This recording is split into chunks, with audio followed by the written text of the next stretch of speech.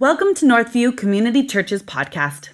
Today we'll be continuing our series on the Gospel of Luke. As 2020 is coming to an end, we are looking forward to our ministry starting back up again.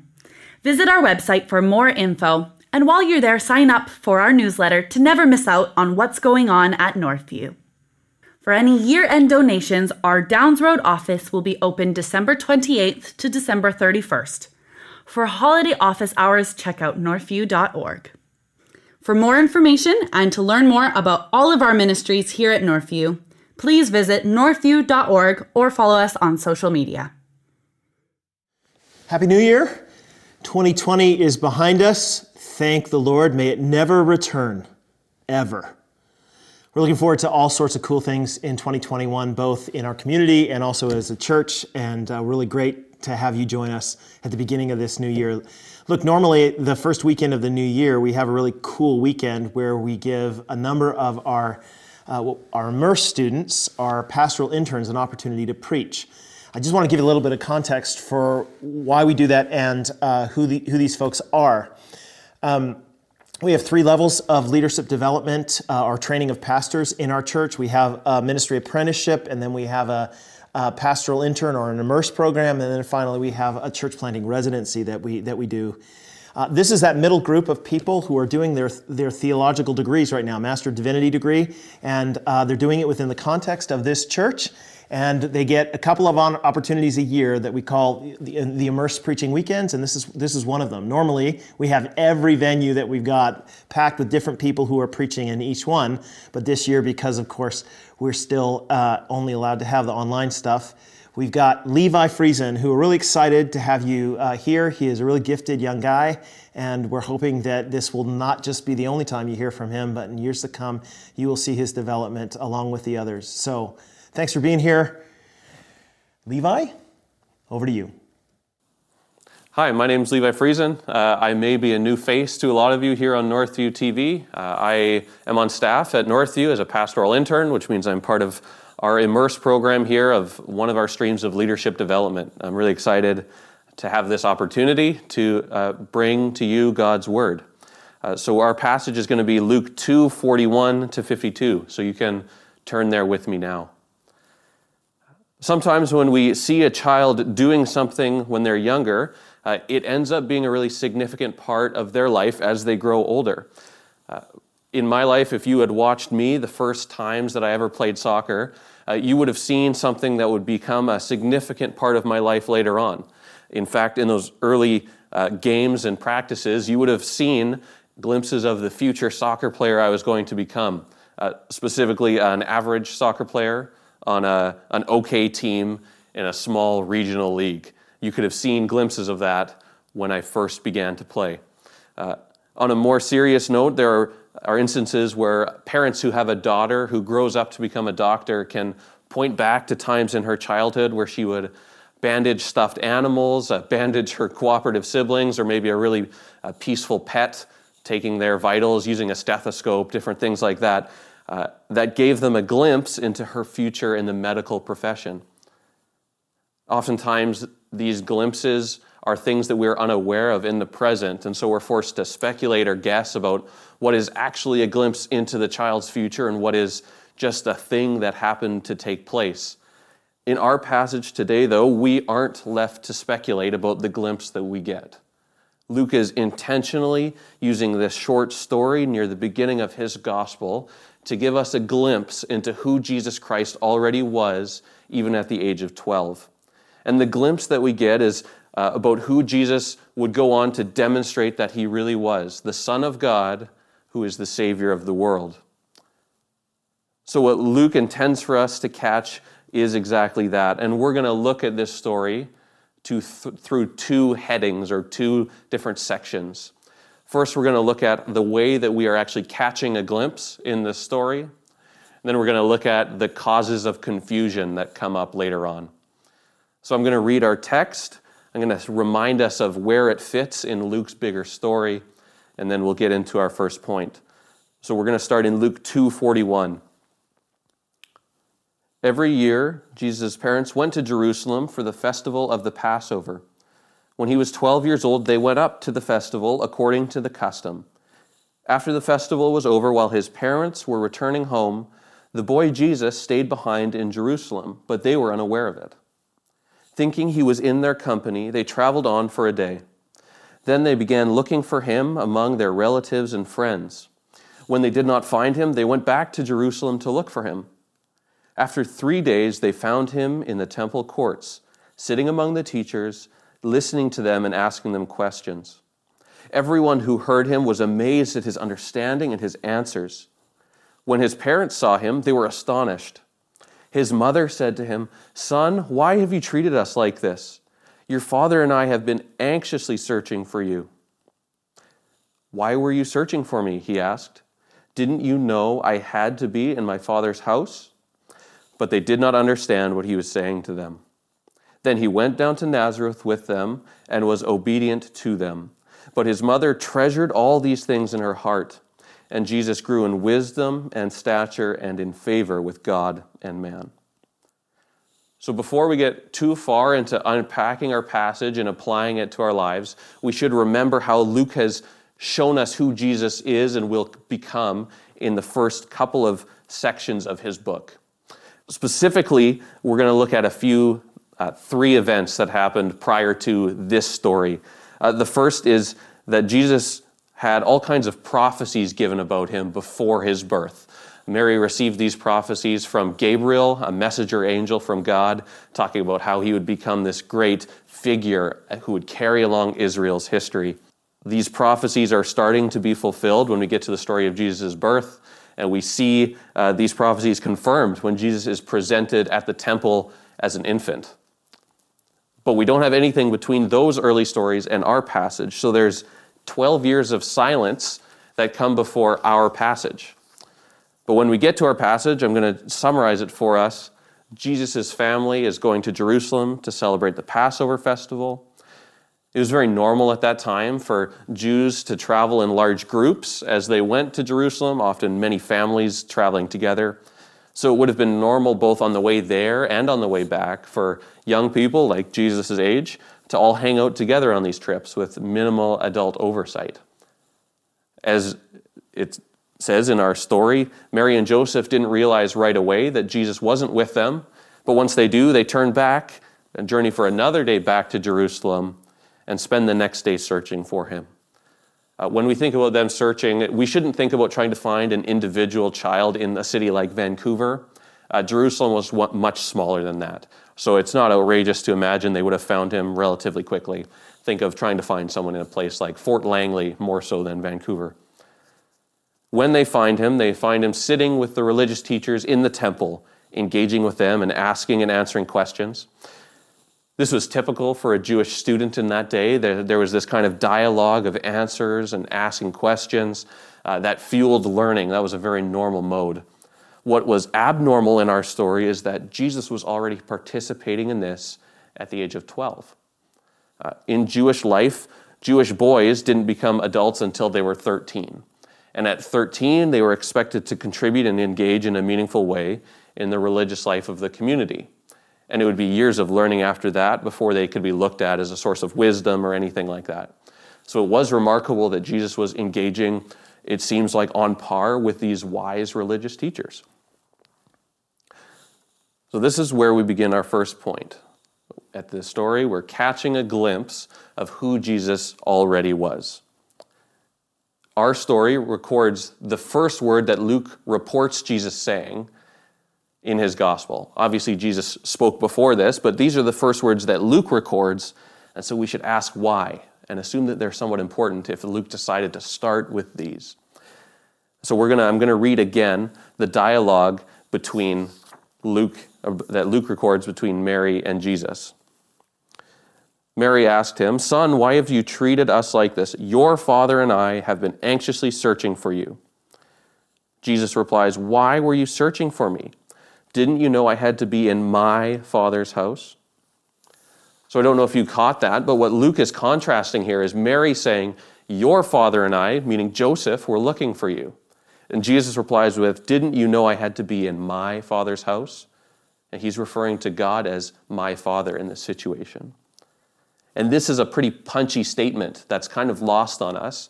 because in the first century, for Jewish people in particular, their primary identity was wrapped up in being part of their own family, especially for a firstborn son. Firstborn sons were the ones who would carry on a family line, who would take over a family business, who would care for aging parents.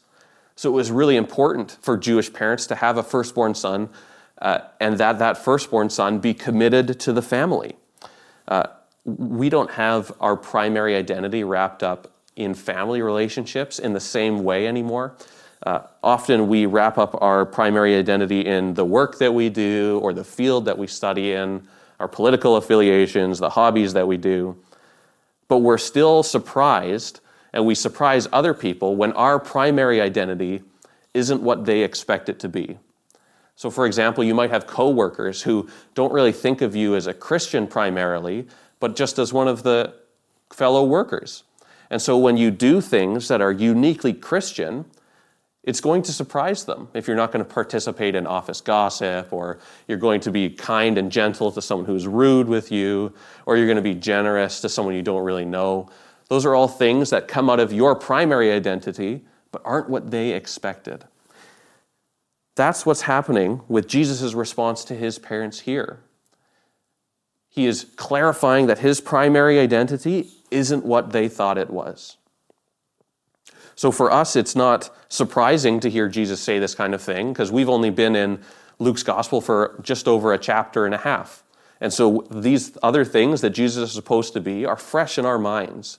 But we have to remember that there's a silent 12-year gap for Mary and Joseph between learning about the great things that Jesus would do and our passage today. So as Jesus drives this divide between his primary identity and what Mary and Joseph expect his primary identity to be, it doesn't mean that he's going totally rogue. We see that he still acts like their son. He goes home and is obedient to them. But this is the first time Jesus speaks, and it's the last time that Joseph is mentioned.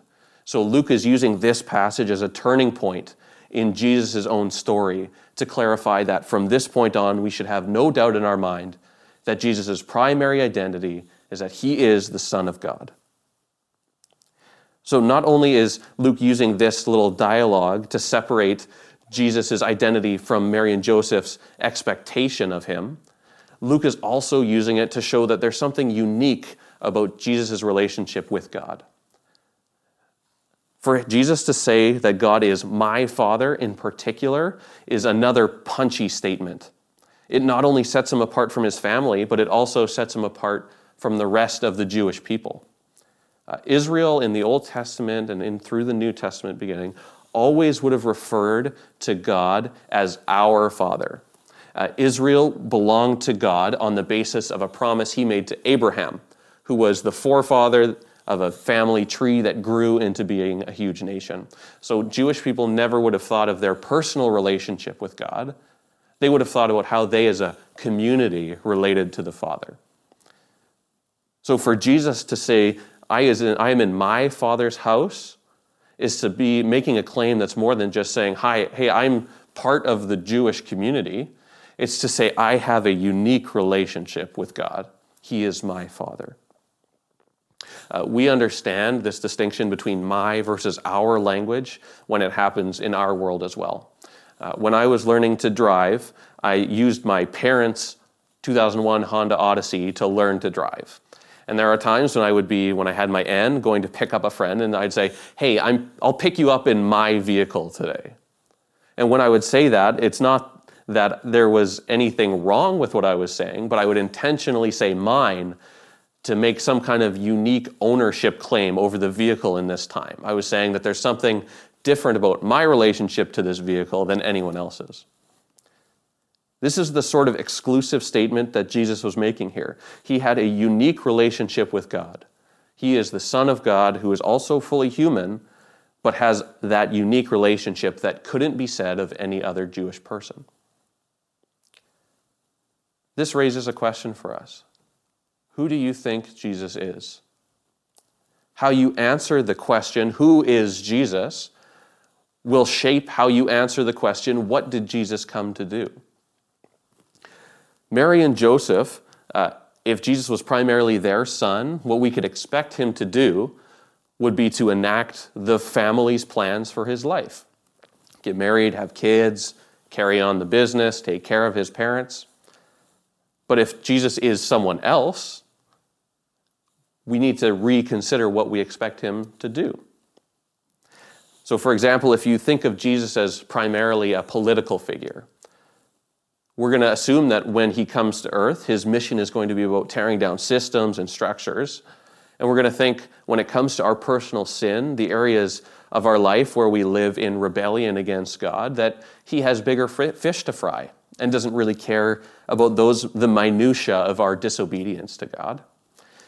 Another example is if you think about Jesus as not really being God, but just being a human who had a special relationship with God, we're going to see his mission as being one where he's just here to set an example, to be a role model that we can strive to be like. But if we believe, like Luke is giving us a glimpse of, that Jesus is the Son of God, what we should expect him to do on earth is to do the will of the Father. And so Luke then turns and uses a couple of foreshadowing elements in his story to point us to exactly what that will of God is going to be and how we can already see it in our passage. Luke uses a kind of foreshadowing where you bring up a detail early in the story and explain it a little bit and unpack it, but that detail then fades into the background until it pops up again later on. You can think about like the start of a James Bond movie. Frequently, the movies would begin early on with James Bond getting introduced to this cool gadget by Q, the gadget guy, explaining how this, for example, an exploding ballpoint pen works. And then we don't talk about the exploding ballpoint pen. It's not a significant feature of the story until later on, James Bond is taken captive by Boris, and he needs to get out in some remarkable way, and Boris idly picks up this pen and starts clicking it nervously and accidentally detonates the grenade inside. And that gives James Bond the opportunity he needs to escape and run away, and we remember the start of the story and be like, hey, that's the pen that James got introduced to early on. That's kind of what Luke is doing here. He's giving us a detail that we should remember as the story progresses, because it'll be really important later on. Now, we need to know why Luke is writing, to know what to do with the details he brings up. If Luke were writing a murder mystery, this isn't the approach we would take. We would have to sift through these details to figure out which ones are red herrings and which ones are helpful clues that we need to solve the mystery. Luke isn't writing a murder mystery. In fact, he's kind of writing for the opposite point. He gives us his purpose in Luke chapter 1. And there were sermons preached on this a few weeks ago, but I'll read verses 3 and 4 for us to remind ourselves. Luke writes, "Since I myself have carefully investigated everything from the beginning, I too decided to write an orderly account for you, most excellent Theophilus, so that you may know the certainty of the things you have been taught." So if Luke's purpose is to give us certainty in what we've learned about Jesus and the gospel, then when he brings up a detail, we should pay attention and investigate why he included this thing where he did. And so there are two such details in our story: the Passover festival and Jesus being in the temple. So we'll look at the Passover festival first. This festival was the reason Jesus and his family were in Jerusalem in the first place. The Passover festival was the central celebration of Jewish religious life because it commemorated their most significant deliverance in their history as a people. The Passover festival celebrated Israel's deliverance from Egypt. Before they were a nation, they were a family. And this family, to survive a famine, had to travel down to Egypt, and through a series of providences of God, they were provided for in Egypt. There was food there, and they were safe. And as they remained in Egypt, they grew and multiplied and had kids and became a bigger nation. And it was a nation that grew, in fact, to the point of being a threat to Egypt. So Egypt enslaved them for 400 years.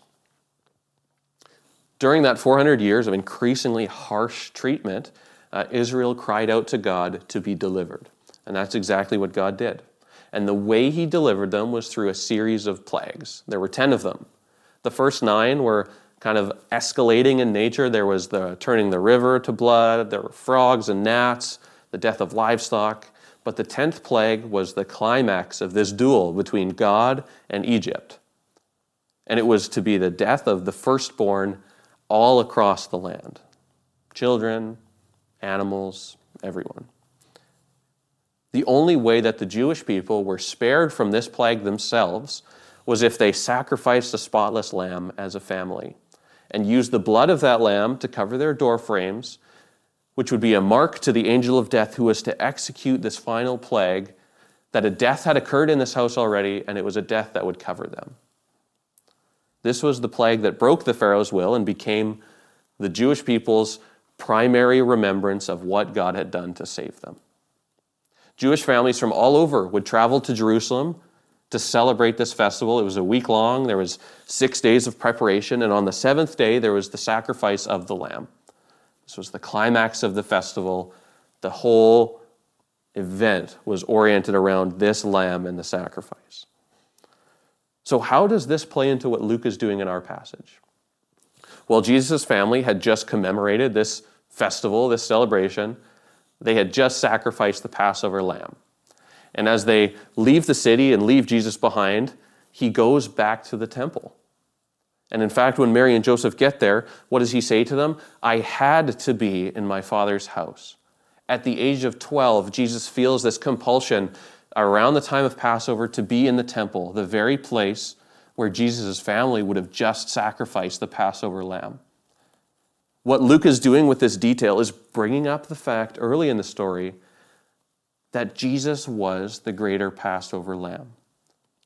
His death wouldn't just free us from an enemy like Egypt or Rome, who were the greatest empires of their day, respectively. It was to deliver us from a greater enemy, and that enemy is our sin, our rebellion against God. As the Lamb of the greater Passover, Jesus died so that all who belong to him would be saved from God's judgment that we deserve because of our sin and rebellion. And so Luke is including this Passover festival detail in our story to point us to the future, showing us that how at the age of 12, Jesus was already aware that he would be the Passover lamb. He had to be in the temple at Passover. The second foreshadowing element that Luke uses is the use of the temple itself. Given that the temple was the center of Jewish religious life, it's a little bit surprising that Jesus, this Jewish Messiah, would go so long in Luke's gospel after our story without returning to the temple. The next time he is in the temple, what we see is that the reactions that he garners are very different than the ones in our passage. In our passage, he amazed the teachers with his surprising wisdom and insight. In Luke 19, he clears the temple. He overthrows that which the religious leaders had ordained and were doing there. And in doing so, he angers them. So much so that in Luke's language, in Luke 19:47, he says that the religious leaders, quote, looked for a way to destroy him. So Luke is using this first image of Jesus in the temple at 12 to bring our minds, when we get to Luke 19, back to it, to show us how Jesus was always on a collision course with these religious leaders, with the authorities of religious institutions of his day. He was always to be the Passover lamb who would die because of what he did in the temple. So the question rises again. Who do you think Jesus is? A common objection to the Christian faith today is this accusation that Jesus is an unwitting victim in God's vicious plot, that he was unaware that there would be so much suffering in his life because of God's plan for salvation. But is this how Luke would have us understand Jesus in this story? The various elements Luke uses shows us that Jesus realized that to be about the Father's will would always mean he was to be the Passover lamb, who was sacrificed, who gave up his life for us. Jesus was more than a victim. He was a willing and active participant in God's master plan of salvation. So we see that Luke has Jesus' mission and identity clearly in focus in this passage. What he also notes, though, is that the people who witnessed this event didn't get it at the time. I'm going to read Luke 2:46 to 50 again as we look at the cause of confusion in our passage. After 3 days, they found him in the temple courts, sitting among the teachers, listening to them, asking them questions.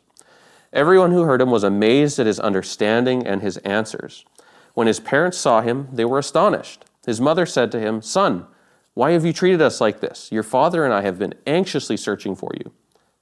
"Why were you searching for me?" he said. "Don't you know I had to be in my father's house?" But they did not understand what he was saying to them. So Luke records how generally no one really understood what was going on here, but he zooms in particularly and focuses on how Mary and Joseph didn't understand what was going on. If there's anyone who at this point in the story should understand it, it would have been Mary especially. She had received the prophecy herself about what Jesus was to do. She was there, obviously, for his birth. She was there in the temple when his prophecies were confirmed. But she still didn't grasp it. What kept her from understanding who Jesus was and what he came to do?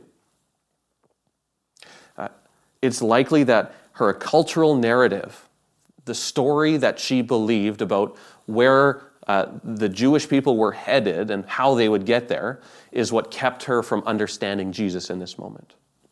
A cultural narrative is a big overarching story by which we understand the world around us. We understand ourselves by it, other people, our expectations for the future are shaped by it. Cultural narratives are all-encompassing, and they shape our understanding of the world as a whole. And these, as I said, shape our expectations of things.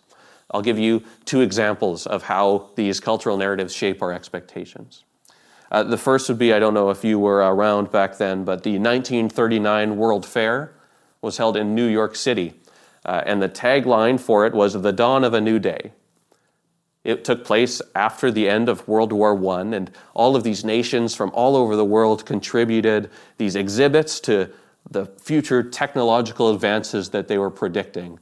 And the cultural narrative that shaped this whole celebration was that humans are good, humans want peace, and that when we work together, we can do anything. That shaped the exhibits. There's all kinds of flying cars and crazy buildings and stuff from that World Fair. The other cultural narrative example that would be illuminating is the classic Pixar movie WALL-E from 2008. In this, the setting of the movie is basically a floating space cruise ship that humanity has to live on because we've made the Earth uninhabitable by stripping it of all of its resources. The cultural narrative that shapes that movie is the idea that ultimately humans are after their own comfort, their own pleasure, and are willing to even destroy the planet they live on to chase those things down. 2 very different cultural narratives that lead to 2 very different expectations of the future. For Mary and Joseph, their cultural narrative that shaped their expectations for the future was in the Old Testament. And in particular about Jesus was the story of David, who was the prototypical king of Israel. In Jesus' birth prophecy, there's actually a message that he will carry on this Davidic kingly line. What David did in the Old Testament was bring Israel to a place of peace and prosperity and prominence. And so it's natural that, assuming Jesus to be part of that line, Mary and Joseph would have believed that eventually Jesus would do that same thing. But how does a 12-year-old fit into that cultural narrative? Well, they would have expected until he's an adult and can actually effect change in that way that he would be a normal 12-year-old, hanging out with the other kids in that caravan as they traveled home from the Passover festival. Because of their cultural narrative, they squeezed Jesus into this Davidic king box. And anything that pushed the boundaries of that box was impossible for them to understand at that point. They couldn't grasp the glimpse that they were getting. So Mary and Joseph, like all Jewish people, they had a cultural narrative that was about the direction of their Jewish community as a whole, because they weren't people who thought of themselves as an individual first and then part of a community. They were part of a community, and that gave them meaning as individuals. For us, it's kind of the opposite. So the most impactful cultural narrative today is probably about ourselves as individuals. There are lots of them, but I think the most powerful one is the cultural narrative that tells us that people are good already. They don't need outside intervention. If anything, they need to be affirmed in their goodness. They need self-esteem more than anything else. How would that affect the way that we understand Jesus? There's a New Testament professor who teaches a class called Jesus of Nazareth. One early activity in the semester that he gets his students to do is to fill out a 2-part personality type test.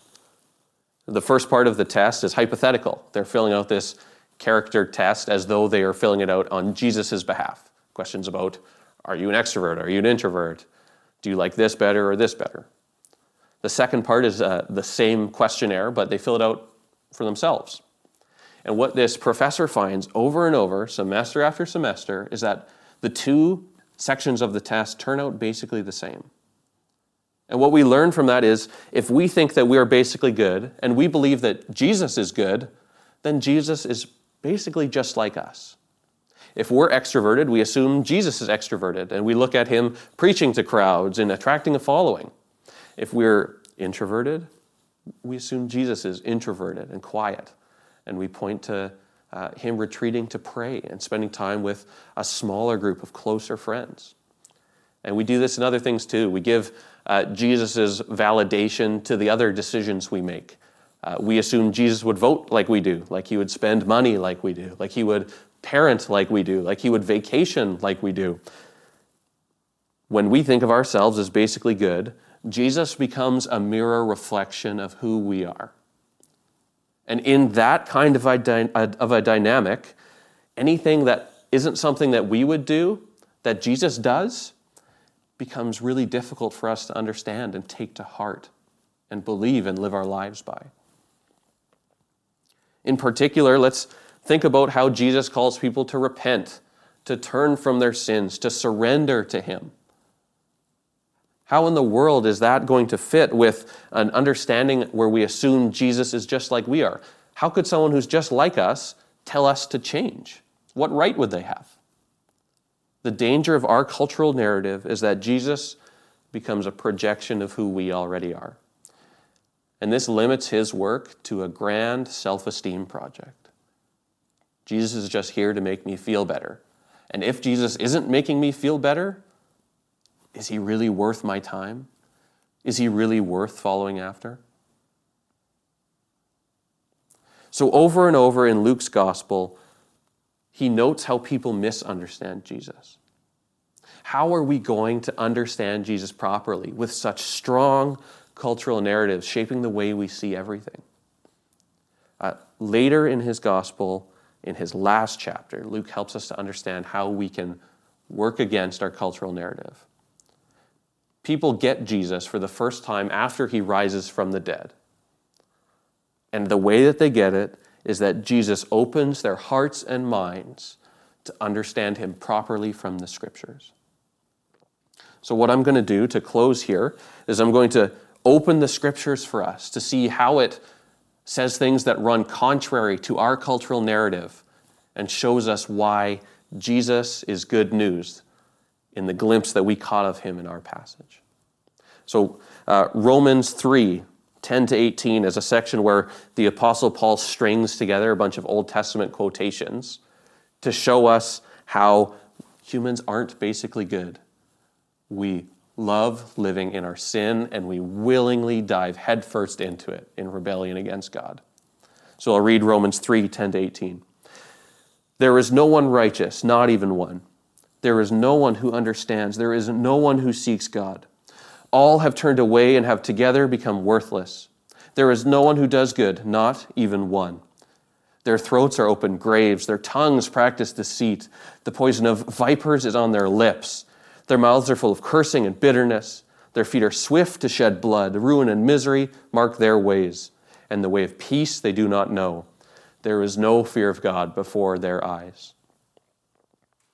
So not only is the Bible abundantly clear about how we are quick to do evil and are frequently doing evil, it is just as clear about how Jesus is good news for people like that. And in fact, the glimpse we catch of Jesus in our passage shows us exactly that. We see that Jesus is both our Passover lamb and the Son of God. And that has a few implications for how we should respond to such a picture of Jesus.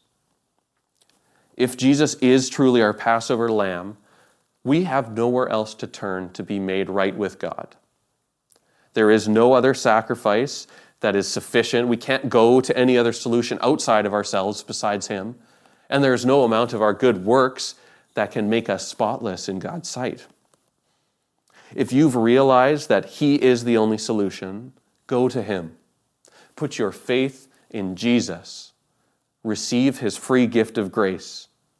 He is the only way to salvation and restoration with God. At the same time, if Jesus is not only our Passover lamb, but is also the Son of God, like we saw in our passage, then he is not only the one who gave his life in our place, but is the one who has proved to be worthy of surrendering every part of our life to. His character is unmatched. His faithfulness is unrivaled. And so if you've already trusted Jesus for salvation and belong to him, what is keeping you from giving over every other area of your life to him? If he has proved faithful in this monumental matter of your salvation, how has he not proved faithful for you to turn over your finances to, your career direction to, your parenting decisions to, the way you interact with your friends? In every area of life, Jesus has already proved to be faithful because he is our Passover lamb. And now as the Son of God, perfect in all he does, he is the one we should yield to. So respond with obedience to him. See what he calls you to do in Scripture and follow faithfully. We've just come out of a very weird Christmas season. I'm assuming no less chaotic for most of us. And Christmas is a time where, though it does in a way revolve around Jesus' birth, it's a time where we get distracted by a lot of other things. So as we go into 2021 with whatever this year might bring, we would do well to treasure this glimpse of Jesus that we get in the story of him as a 12-year-old. Jesus Christ is our Passover lamb, the Son of God, the Savior of the world. And that's good news for people like you and me. Let's pray together. Father, you have given us such a great glimpse into who Jesus is and what he came to do in this section of Scripture that we've studied. Thank you for how you are at work in your world, how you don't leave us in our sin and rebellion, but have made a way to be restored to you in Christ. I pray that that truth would be impressed deeply on our hearts this year, and that it would shape who we are as people as we live in line with that reality. We pray this in Jesus' name by the power of the Holy Spirit. Amen. My name is Kyle Meeker. I'm the pastor of theological and leadership development here at Northview Community Church. So at Northview, we take leadership development as something that's really important, not just for ourselves, but for the good of the broader church. We want to identify and train leaders so that they can then make more disciples. We want to see disciples growing so they can help other disciples grow. I'm Kendra Gerbrandt, and I'm a recent graduate of the Immerse program here at Northview. I had been working about 6 years in palliative care, just seeing a lot of people in distress at the end of their life, and not just physical distress, but this existential question. Is there God? Is he good? And I knew the answers to that, but I just felt like how amazing would it be to have more training to actually be able to articulate in conversation with people how to think through that better. My name is Freddie Roscoe, and I'm an Immerse student at Northview, and I hope to graduate in June 2021, Lord willing. I want to serve the church, and I need experience. I need people over me training me. I need a lot of oversight, but I don't want to read 1,000 books and write a bunch of papers and sit in a classroom and talk about ministry. I want to do it. It's a unique program because it's rooted within the local church. So it's context-based, where students develop mastery of ministry skills and demonstrate those skills as they're serving local church.